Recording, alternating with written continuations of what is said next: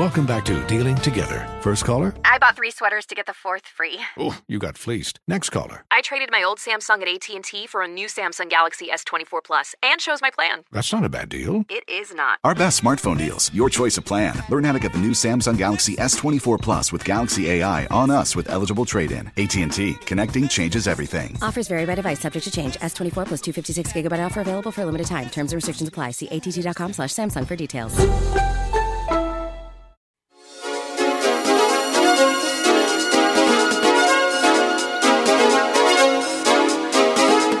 This is the Tony Kinnett Cast on 93 WIBC.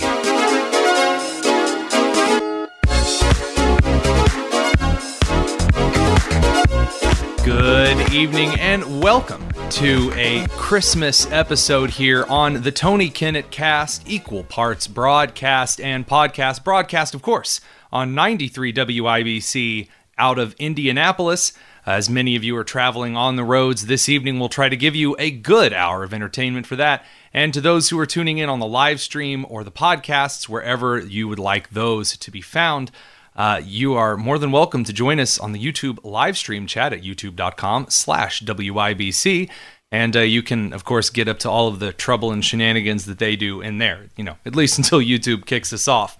Well, to kick off this very special Christmas episode, a large congratulations to all the stoners out there. That is, stoners with a few asterisks and provisos, a few quid pro quos, perhaps.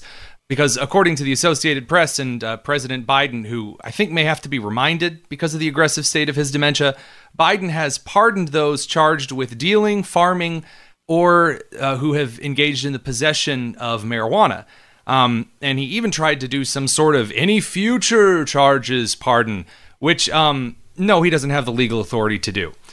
So there are a few problems here with this, and we'll break into these kind of one by one. First and foremost, and I would argue probably the most important.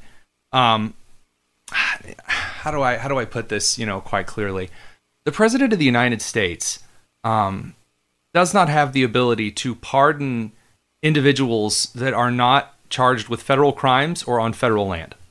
So I know, look, like there's a lot of people out there who are really, really hoping that one Los Angeles crime in which someone was charged for dealing weed, that totally covers them now. No, that's not the case. So unless you got arrested for weed on a national park, you were at Yellowstone and, puffing the Mary Jane, I'm afraid it's not going to do you a whole lot of good.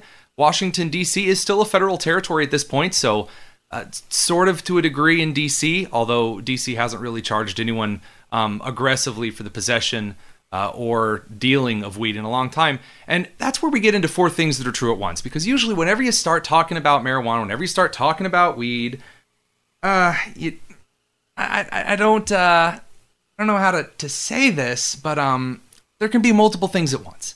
Because a lot of people think, you're talking about weed, you're talking about marijuana. Oh, no, you're either for it or against it. No, a few things are true at once here. Number one, weed is stupid. And everyone who is obsessed with it for or against it is a giant goober. There are people out there who have made their entire lives and then some all about weed. And just like the whole thing, all about weed. From morning until night, the whole entire thing is just about marijuana. And to you individuals, I say, why? Weed's not that big of a deal, for or against. It's just something to smoke. I mean, realistically, you try driving to another state and there's 876 billboards about why their dispensary is the best. Get a life. Great, you want to smoke weed, super duper. Number 2, weed should be legal and regulated. I know a lot of traditionalists in Indiana as well as other states abroad are really angry at the idea of marijuana being out and about. These are also the same people who think that fentanyl is a plague on the country. And one of the ways to get fentanyl out of a lot of the mouths of those imbibing oral drugs is to make weed safer, legal and regulated. We might as well be getting some tax revenue out of it, and it lowers the chance of something being laced with fentanyl, which again is something that can kind of kill on the first dosage. So that's a good argument. I've heard about 18 different versions of the whole anti-weed argument in the last 5 years. None of them really hold any water anymore. I'm sorry. If you're stupid enough to be an adult and you want to, smoke weed, that's all you. Don't care. Or edibles or whatever way you choose, your flavor of grass. Number 3, it's a lie that black people are rounded up and thrown in jail for weed possession. This has been like a classic thing for the last 30 years. Elmo's dad was literally on Sesame Street talking about this. I mean, they made him puppet for Elmo's dad and had him talk to Elmo about how black people are so systemically oppressed. They're like thrown into prison all the time. Like there are like child catcher gangs like from Chitty Chitty Bang Bang that are wandering up and down the streets looking for black people to plant weed in their pockets and throw them in prison. That's not the case. According to every measure of federal data, it's almost always an ancillary charge that's thrown out or whittled way, way, way down. You, by the way, get a bigger charge for possession of things like M80s and firecrackers in cities where you're not technically supposed to have those. So if you're going to sit here and tell me that like the weed possession is some kind of a magical federal issue, I'm just not seeing it, guys. I'm sorry. That's just that's just not a thing. Kind of moving on down the line here. The last and final most important thing is something that every president here, there, now, and forever should take care to pay attention to, and really also every governor and mayor. The president cannot enact law by fiat or blanket pardon. That's not what the executive branch is for. So Biden can't just declare that no one's going to prosecute on weed anymore. Yes, you are technically the head of the executive branch, but the executive branch is charged with upholding the laws. And if you ignore the laws, those are considered impeachable offenses. Let's make it a little more local here. So Hogsett and Shreve, in the last Indianapolis mayoral election, Jefferson Shreve was the almost conservative, almost Republican who ran on the Republican ticket, and Joe Hogsett has been ruining Indianapolis for the last several years. Both of them, during the campaign, promised that they would not let the Indianapolis Metropolitan Police Department investigate or respond to cases in which someone was violating, for example, Indiana abortion law. Yeah, you can't do that. See, the legislature in Indiana gets to decide what the laws are. You, as the head of the executive branch in your region, don't get to ignore laws because you don't like them. So in Indiana, that would either be misconduct at best or conspiracy and aiding crime at the worst. At the federal level, it's the obstruction of justice. So Biden doesn't actually have the authority, if marijuana is illegal on the books, to just order police to ignore that. You can't do that. That's kind of the checks and balances thing. Congress has to pass a law or has to revoke a law. The president doesn't just get to willy-nilly wave his magic wand and suddenly decide that everyone's fine for things. Now, you can pardon someone who's been convicted of a crime, but that's not to say you can't just go, well, in the future, the police are not going to investigate abortions, like Hogsett said he was going to do, and Shreve said that he was going to do. In Indiana, that's a misdemeanor. So I really would have loved seeing that kind of play out. But yeah, you kind of have to follow the law. None of this really matters, though, coming from Biden, because it's really far too little too late. Biden is decaying faster than chocolate milk in a middle school locker. The basement strategy, it's just not going to work this time. It isn't. So Trump running against Biden in 2020, Biden just kind of didn't exist and let Trump talk himself out of the election. Whereas this time, Biden's the president of the United States. He has to own all of the policies that are currently screwing America over, i.e. the economy and the border. He has to own the world situation that he's not helping. All of the new wars popping up left, right, and center. And he also has to fight Trump directly because he has to defend why he should keep the office. And all Donald Trump has to do is point. The script is flipped. And at the same time, Biden is aggressively decaying in dementia. And so this really, really hurts him. That's why you're seeing him do all of these things with the student loans that he doesn't have the authority to forgive, and with marijuana that he also doesn't really have the authority to forgive, and the other things that you're going to see come forward. It's a very desperate move. There's kind of a popular idea in the Republican Party right now that there's some magical scheme to get Trump into the general so that Biden can obliterate him. And that was indeed the plan for the first couple of months. And then after DeSantis' campaign was thoroughly quashed, not really helped by DeSantis at all, you reach kind of an interesting situation in which the left has realized they've screwed up big time by going too far against Trump. And now Trump is driving a freight train to the White House. And so now, instead of before where it was kind of a good thing to have Biden kind of throwing punches at Trump, now they are backfiring to the extreme. Which brings us to the topic of Trump's VP, which we will have to do when we come back. When we do come back first, we're going to be chatting with Tammy Weitzman and Doug Turpin of Coalition for Liberty, because it turns out that though Seattle's cancer centers really want to lecture cancer patients on their politics, yes, you heard that right, that may come with legal problems. You are listening to the Tony Kinnett Cast on 93 WIBC. Life is full of things to manage. Your work, your family, your plans, and your treatment. Consider Kesimpta, ofatumumab 20 milligram injection. You can take it yourself from the comfort of home. If you're ready for something different, ask your healthcare provider about Kesimpta and check out the details at kesimpta.com. Brought to you by Novartis Pharmaceuticals Corporation. My name is Jamie Bowles, and I was diagnosed with non-small cell lung cancer in December of 2018. Nobody would even know looking at me that I have stage 4 lung cancer, and I'm grateful for biomarker testing for that. When I was sitting down with my oncologist, there was already a state-of-the-art medication available that I was going to be put on right then and there. Ask your doctor how comprehensive biomarker testing before treatment may help you decide on the best treatment. Visit noonemissed.org to learn more. A public service message from Longevity Foundation. This hour on 93 WIBC is powered by Pierce Jewelers, Carmel's Diamond Engagement Ring Store.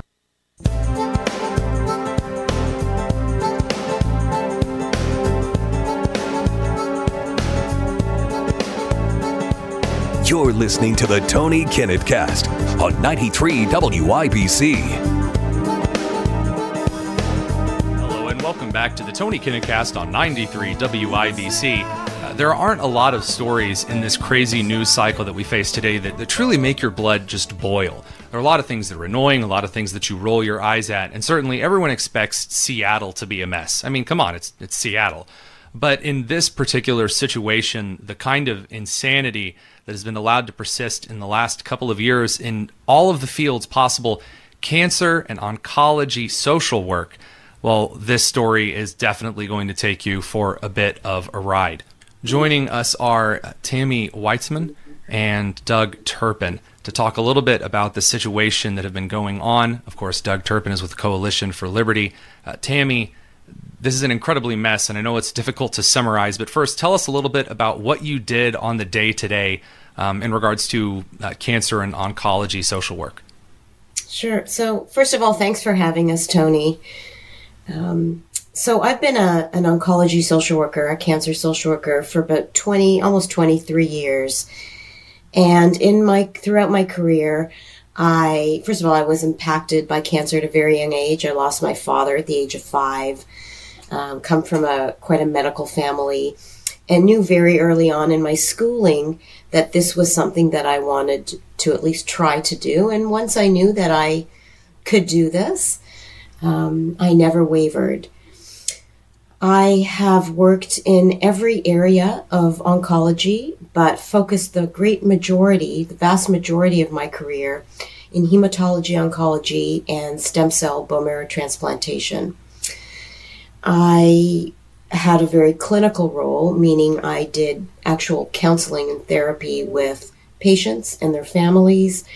There were other folks on the team who were able to ensure that these patients had enough resources, a place to stay, gas money to get to clinic for their appointments. But my role was a very clinical role, and it was really in tandem with my hematology oncologists, nurses, PAs, and I was very much embedded in my teams and saw patients every single day, 5 days a week. So your work over these many years eventually led you to the Seattle Cancer Care Alliance in 2016. And that's when things started to go, well, downhill doesn't quite do it justice. So why don't you tell me about some of the craziness that started happening when you hopped on with the Seattle Cancer Care Alliance? Yeah, so I worked at Seattle Cancer Care Alliance, SCCA as it was known. Today it's known as the Fred Hutch Cancer Center. I had worked at SCCA for 5 years, and I would say 4 out of those 5 years were extraordinarily difficult for me in my career. I was called by 2 colleagues in particular, Canadian. I was born and raised in Toronto, Canada. I was called a Canadian white bitch who cuts people off. I'm Jewish, so I was called a white kike, which is a derogatory term. Oh my gosh. Jew. I was harassed over knowing a high-ranking cabinet member in the Trump administration whose daughter, his family member, I was honored to participate in her care of cancer. So to stop very briefly, because this is patently insane. And we're on with Tammy Weitzman, who was bullied and harassed anti-Semitically in the workplace in Seattle. And of course, Doug Turpin, also from the Coalition of Liberty. So you were called anti-Semitic slurs. You were harassed for providing some kind of cancer care to someone who was related to someone in the Trump administration, which is so beyond the realm of any individual's idea of what someone should be harassed for. But please, this isn't even where it stops. Continue. Yeah, Tony, just one thing to add. It wasn't that she was just harassed, it's that she reported her harassment and she was told just to deal with it, or she was told that she would be punished if she raised the issue. And in because fact, that's how anti-Semitic slurs. That's how anti-Semitic slurs work.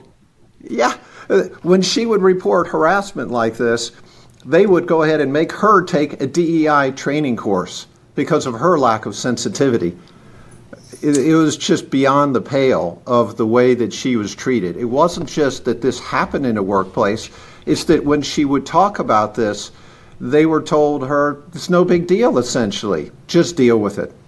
Amazing. Imagine if we had that kind of attitude and that kind of an idea towards, again, individuals of other ethnic groups and other faiths in the country called slurs. Oh, just deal with it. That's, it's probably your fault to begin with. After all, officer, her skirt was really short. She was asking for it. My God. I mean, it's just disgusting. Please, Tammy, I know that's not yet it, because this DEI stuff started to infect your work as well, right? Yes, it did. We had several DEI trainings that were called at the time race and allyship trainings. And I do want to go back for a minute and say that I did report the 2 incidences to my manager.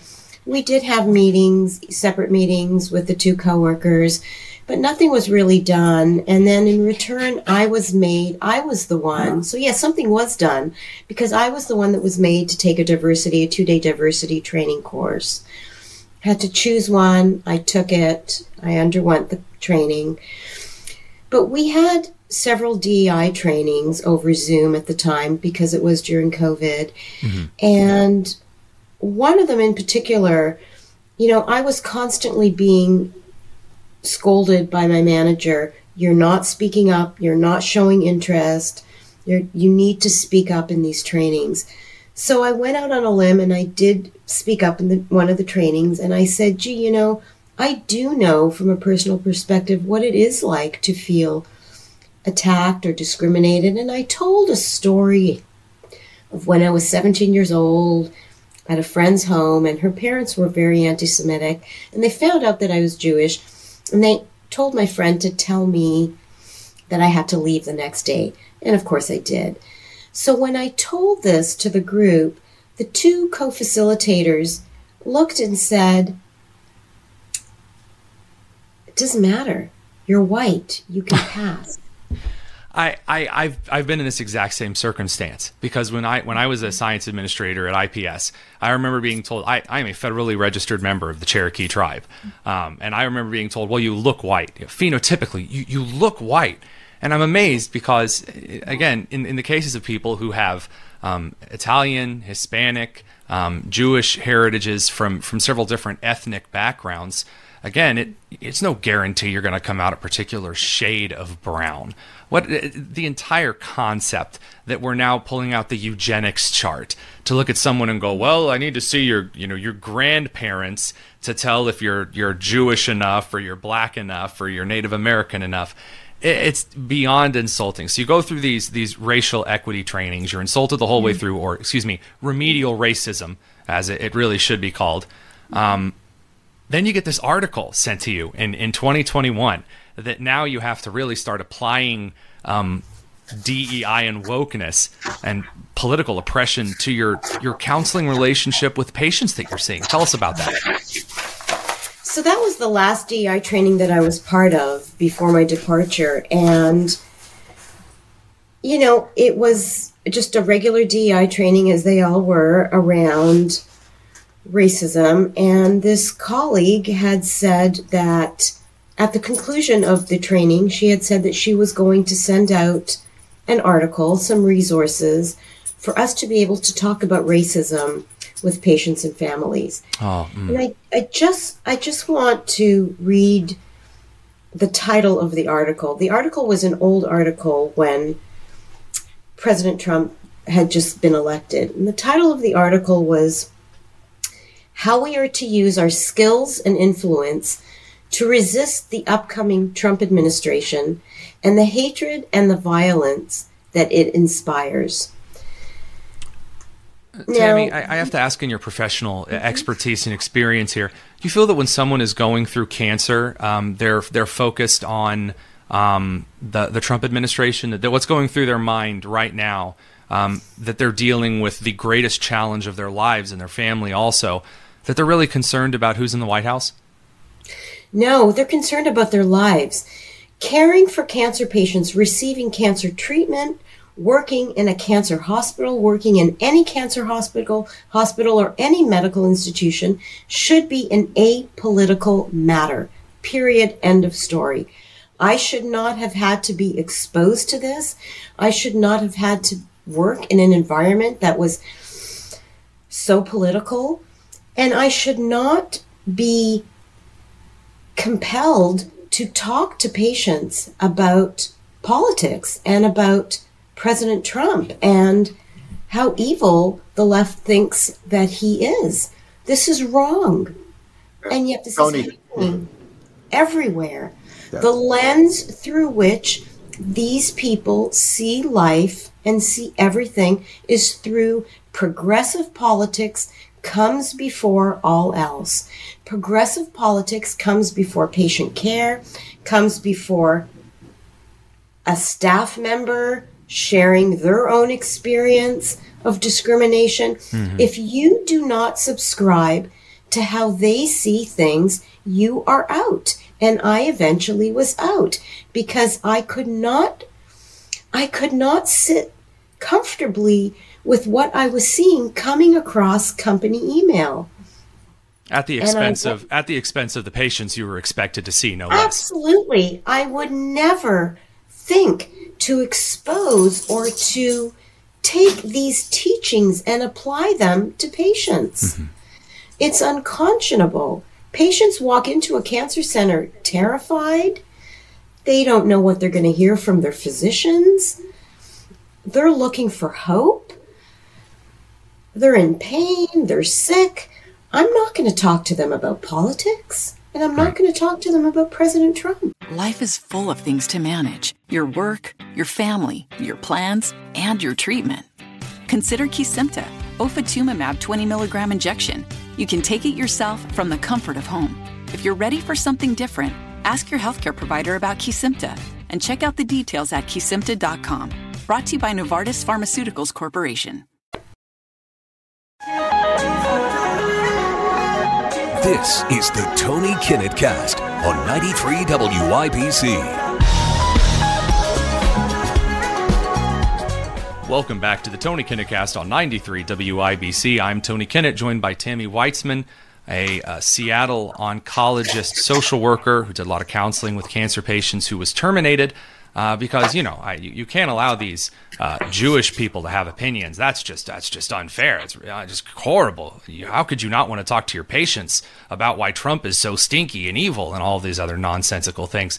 We're also joined by Doug Turpin from Coalition for Liberty, one of the guys heading up this lawsuit over the most clear-cut violation of her First Amendment rights that I've seen in quite some time. So, Doug, tell me, give me a little bit of your perspective on how Tammy was just mistreated through this entire process. Because as a guy who understands First Amendment litigation like you do, there's an entirely different set of things that have to be just putting you on the level with this whole thing. Yes, when I first started talking with Tammy and reviewing everything that they had done to her, it was just heinous. The idea that you would want to impose woke ideology on somebody struggling for their life. And if you look at the article that she was referencing, it is a step-by-step process for how you're supposed to confront people, aggressively confront them, confront your friends at the dinner table, or confront your family members, confront your patients. The whole point was to intimidate people into succumbing to a woke groupthink ideology. And that is just so wrong. Tammy's a hero. Tammy was simply wanting to treat people in an apolitical manner to try to help them to recover from cancer. That's what her job was. Her job was not supposed to be somebody who was indoctrinating patients at their weakest point in their life. Well, something like that would put such a barrier between a social worker and the patient. So she suffered constant harassment, anti-Semitic behavior, discrimination based on her race, her religion, and a fundamental refusal to adopt an ideology and particularly talk about this with patients. So we're just so happy to be able to represent her.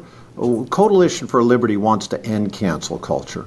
We believe that it's possible because cancel culture has proliferated in our body politic because there hasn't been any consequences. So if people that practice cancel culture are suddenly held legally to account, if they're committing defamation, slander, libel, if they're firing people for unjust reasons simply because of a difference in political thought, then if they're held to account, they will stop. And we can return to a land where we're having civil and respectful discussions. But woke people do not believe that they know they can't win that way. What they want to do is intimidate and cow people because their ideas themselves are not popular. And that's what I want to dig into we defeat here. Cancel culture. Because the realistic part of where this rubber meets the road for Tammy is that she got absolutely, I don't even have the words really to quantify this. But in Tammy's case, where the cancel culture really hit her, was that the termination. I've read this several times. I've read the document that you've sent over. I've looked at this. I've tried to kind of put into words how I feel about this. But if you don't mind, Tammy, can you tell us a little bit about the quote around your termination, this essence of white privilege thing? Yeah, so I want to go back to one other incident that I want to tell you about, where I was called into my manager's conference room to meet around something. And I was very nervous, and I was very worn down, and I was very scared. And she ended up having to call the rapid response, which is like the former Code Blue team, to come in and assess me because I was on the floor and I was basically in the throes of fainting. And then, and that was just a little bit of how this impacted me. And I really want the listeners to understand how this impacts people. For me, it impacted me emotionally tremendously. But around the termination, Tony, I was essentially told, I was called into a conference room by my manager, and her manager said to me, "Let's cut right to the chase. We're letting you go. Your ethnicity sensitivity and your core values do not align with our mission and core values. And do you have a ride home?" Tony, just to put some context on this, what happened was that Tammy went to her boss to talk about this article that was sent out. Sure. And to object to the very concept of having to go talk to patients, friends, coworkers, and to basically confront people. That was what the article was all about. And her manager said, "Well, I'm not going to go ahead and talk to this coworker. You are. You're going to go over and basically talk to this person and explain your concerns." And Tammy said, well, that's not my job. That's not what I'm very uncomfortable. This is a very radical social justice warrior, and I'm concerned about that. He said, well, I'm directing you to go talk to your coworker. So she did. And the coworker essentially said, well, I'm not going to go ahead and agree with anything you think, but we'll be fine. We won't have to carry this any further. Yeah, we agreed to disagree. So then Tammy went to HR. She went to HR about this, and HR said, you have absolutely nothing to worry about. We'd never allow any retaliation against you for something like this. A week later, her coworker sent out an email that ended up getting Tammy terminated. And this is shocking. What she put in this email should have had her, at the very least, reprimanded, if not fired, for the racist type of rant that she put in. Yeah, but it's this email that just has me livid. So I'm going to read a little bit of this email on the air here. It says, quote, "It is the essence of white privilege to be able to focus on a tree at the expense of seeing the forest. It is the essence of white fragility to claim victimhood when you are definitely not the victim." Yeah, I'm so sorry, Jews, but you're not allowed to claim being the victim when someone calls you anti-Semitic slurs. I am disturbed that a white woman, again, not quite, but anywho, I am disturbed that a white woman on a social work team at a major institution like Seattle Cancer Care would try to play these games, would claim the status of victimhood in the face of a woman of color. Oh, there it is. And it always comes back to that. After the years of the era of Trump. And so that in and of itself is incredibly racist. But of course, if you're in a certain position on the hierarchy of the Pride and Progress flag, you get to make those kind of statements. So, goodness gracious. Only she even ended it with, she said that she will not privilege Ms. Weissman or any white person's perspective or opinion. Now, that's very open and blatant racism. Yes. And that got Tammy fired. They went after promising that they would never allow any retaliation. They promptly brought Tammy in and told her that she was not ethnically sensitive enough. It's just a shocking turn of events. We're running just up to a point here where I have to ask, because the lawsuit, again, we're moving forward. We're taking this to task. It's very obvious to me why this was retaliation.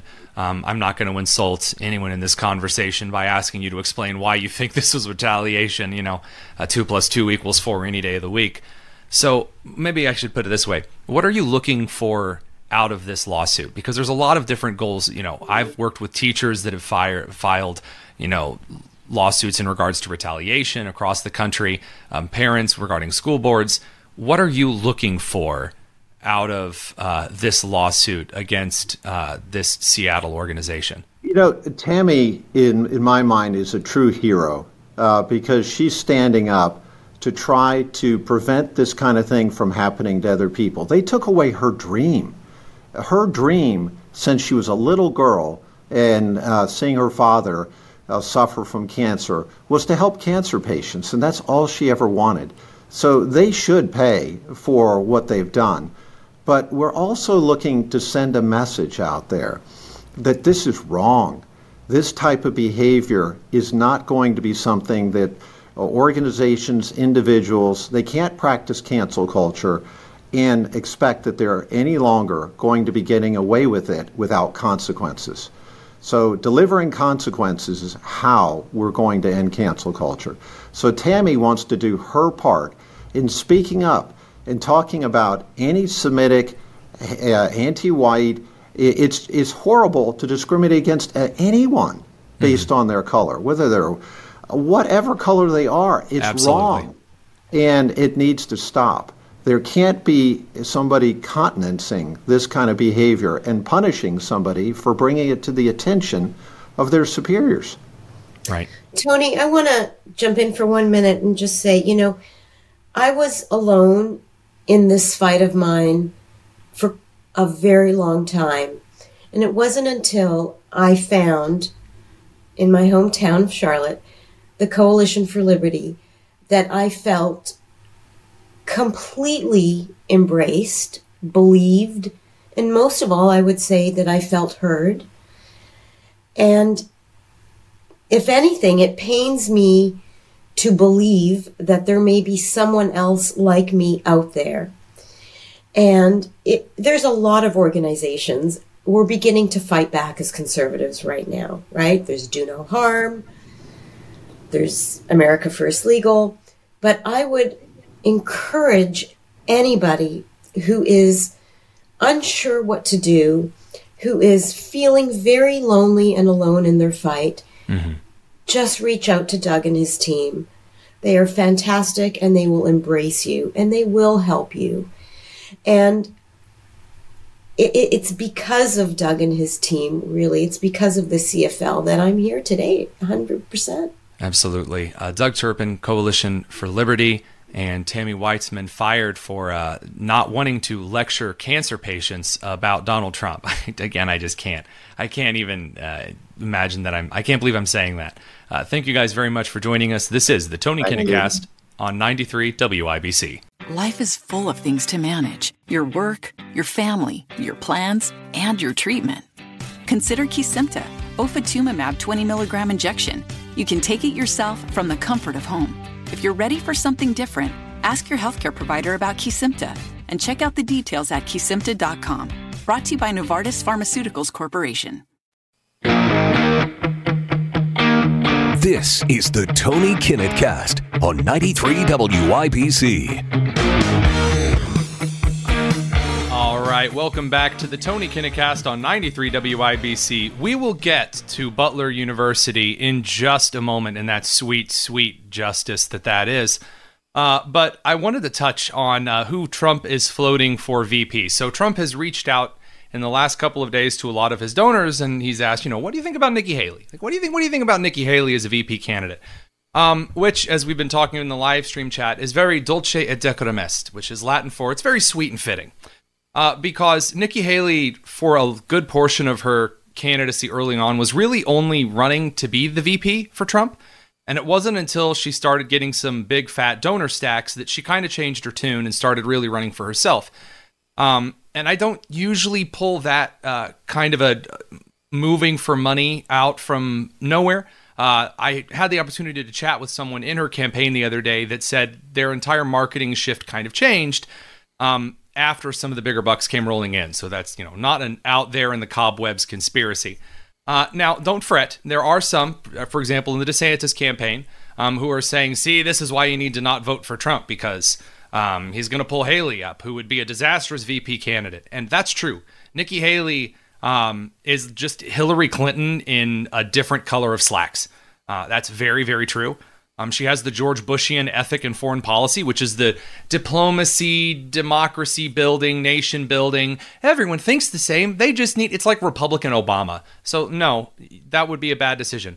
But that's also a little misleading because Trump has been floating a lot of donor ideas as candidates over the last couple of months, not just Nikki Haley. And Trump also just made fun of her campaign the other day. So here's some other people he's considering.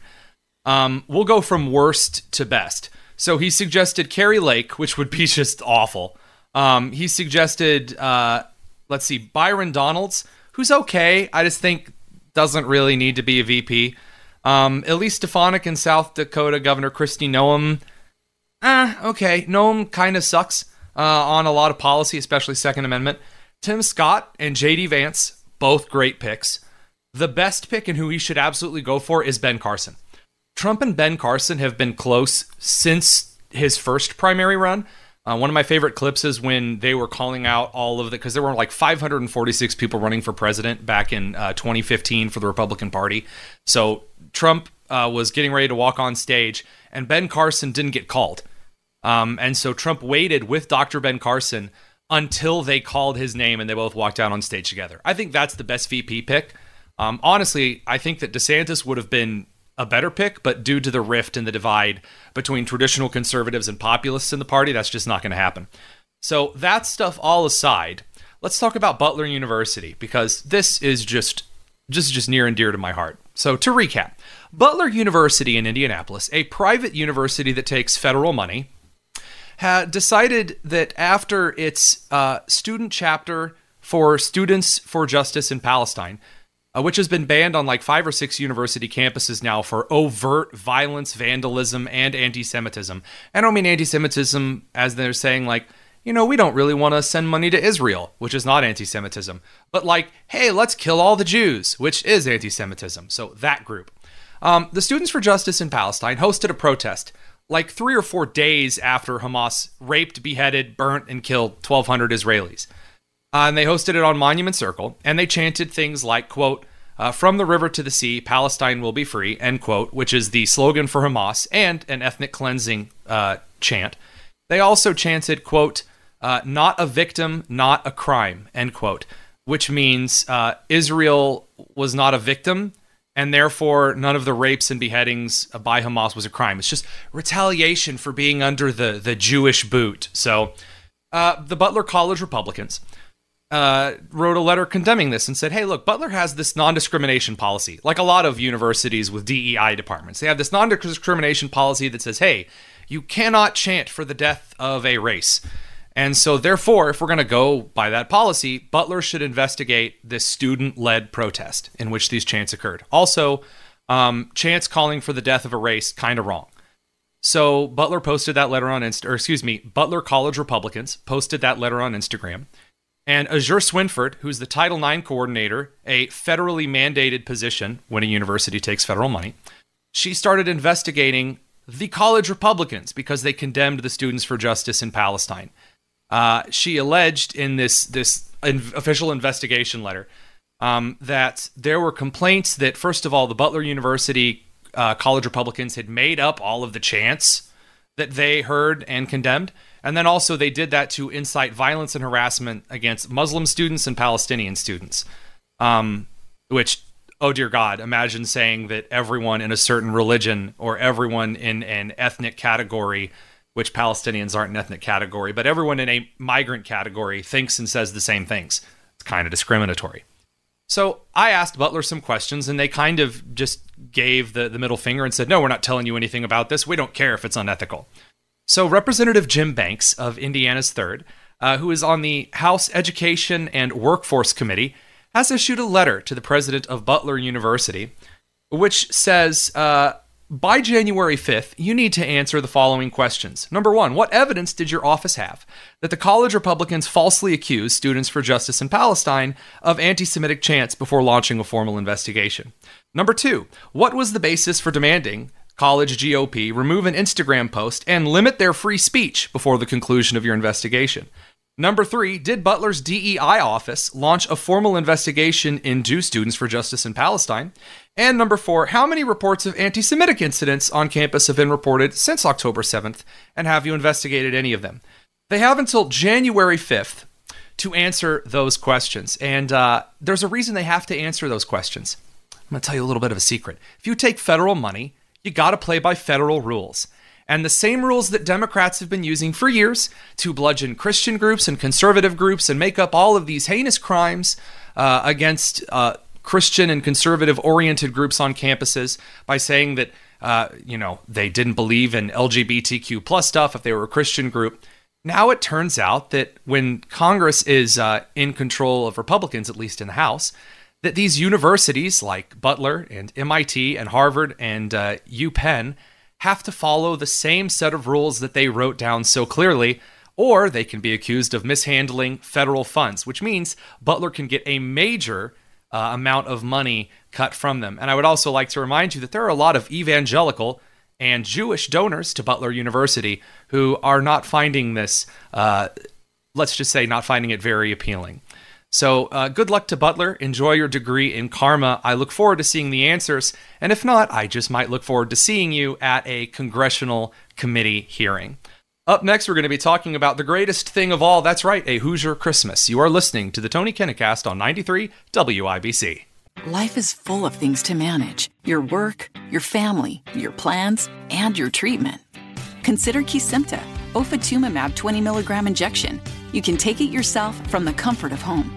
If you're ready for something different, ask your healthcare provider about Kesimpta and check out the details at kesimpta.com. Brought to you by Novartis Pharmaceuticals Corporation. Go, go, go. This is the Tony Kinnett Cast on 93 WIBC. Good evening and welcome back to the Tony Kinnett Cast. May I be the first to wish you a very Indiana Christmas. Because some of you out there are already out on the roads, you may be listening to this while you're traveling, and I know that because I've already gotten a few texts, messages, and even an email from those of you listening while they're on the roads traveling for Christmas. I don't know why you're sending emails this late at night. Please don't. I'm not worth it. You may be out of state, but traveling, so you may be, from somewhere else, and you're just listening to the radio, don't want to listen to the Christmas music. I hear you. And you're traveling via I-70 or 74, 69, or, if you're a glutton for punishment, you're traveling on I-65. Look, first things first. If you're hogging the left lane right now, stop it. Get over. Indiana state law stipulates that the left lane on any state road or interstate is for passing other vehicles. No one cares about your Kia Forte out there in the left lane. It doesn't matter if you're going the speed limit or slightly over the speed limit. That does not give you the right to clog up the left lane. So if you're out there, get over. Do not be that guy. All right, second and more importantly, I'd love to wish you an Indiana Christmas. See, Indiana Christmases are truly something special. Indiana is the south of the north and the north of the south. It's the state that is considered the common core and melting pot of the United States. It's the founder of the Midwestern accent, which has become so ubiquitous that it has ceased to become an abnormality, but is now the standard for the English language. At least that's according to General MacArthur back in the 50s. Quite honestly, to celebrate this season, I've set aside a bit of time to play one of my favorite Christmas songs. This is obviously no Tony Katz Thursday music moment or whatever he does, but I hope you enjoy it. Here is a little Indiana Christmas. Indiana, that's where I'm going. This time of year, you know how I feel. Indiana, that's where I'm going. Where Christmas will always be real.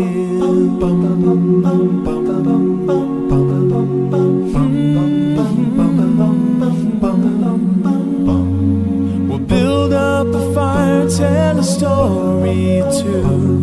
With good friends we always invite. The old and the young come together as one, and we sing into the night. Indiana, that's where I'm going. This time of year, you know how I feel. Indiana, that's where I'm going. Where Christmas will always be real. And I remember those who are gone, looking down on my home from above. Deep in December is where I belong, sharing the days with the ones who I love.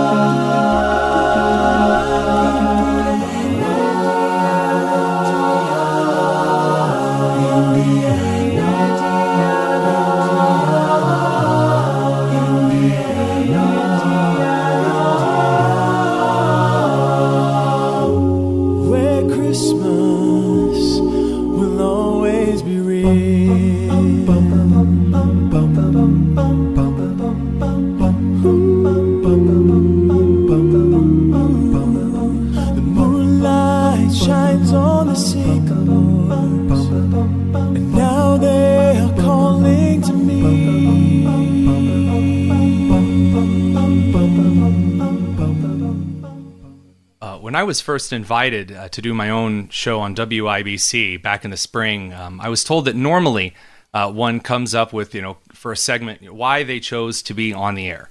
But instead of kind of telling you all some silly little story about my life and why I wanted to be on the radio, instead I decided to kind of give an intro segment about why I thought that Indiana was the best and the most underrated state in the Union, and I still do. I love Indiana. I love every single part of it except Gary. And to be sincere and honest, there is something about the culture that emanates from this particular place in the country that I do not find in southern Illinois or middle Ohio or northern Kentucky. there is a certain spirit of the Hoosier that comes through, and I'm very thankful for. Not just because I happen to know a lot of you, and but because there's just a little something special about the state and what its people believe, and how we have kind of our own cultural identity at a time when you don't really see a lot of places other than like California, Texas, and maybe New York and Florida having that anymore. So to my fellow Hoosiers and those who are out of state but traveling through, a very Merry Christmas to you and your family who've weathered another year of chaos and nonsense amid the inflation and the crime, the beaten up roads, the highway robbery from the pump to the grocery store. I pray that you'll take time over the weekend to read the Christmas account in the Gospel of Luke, which contains the record of a far greater gift than either you or I could ever afford to give or receive. It's a real joy to be on the air with you guys. I love doing this. Certainly, some of the news comes pretty quick at the end of the evening, and I appreciate your taking the time to kind of walk through it with me. I'm happy to receive any questions. I don't claim to be any kind of an expert or anything special.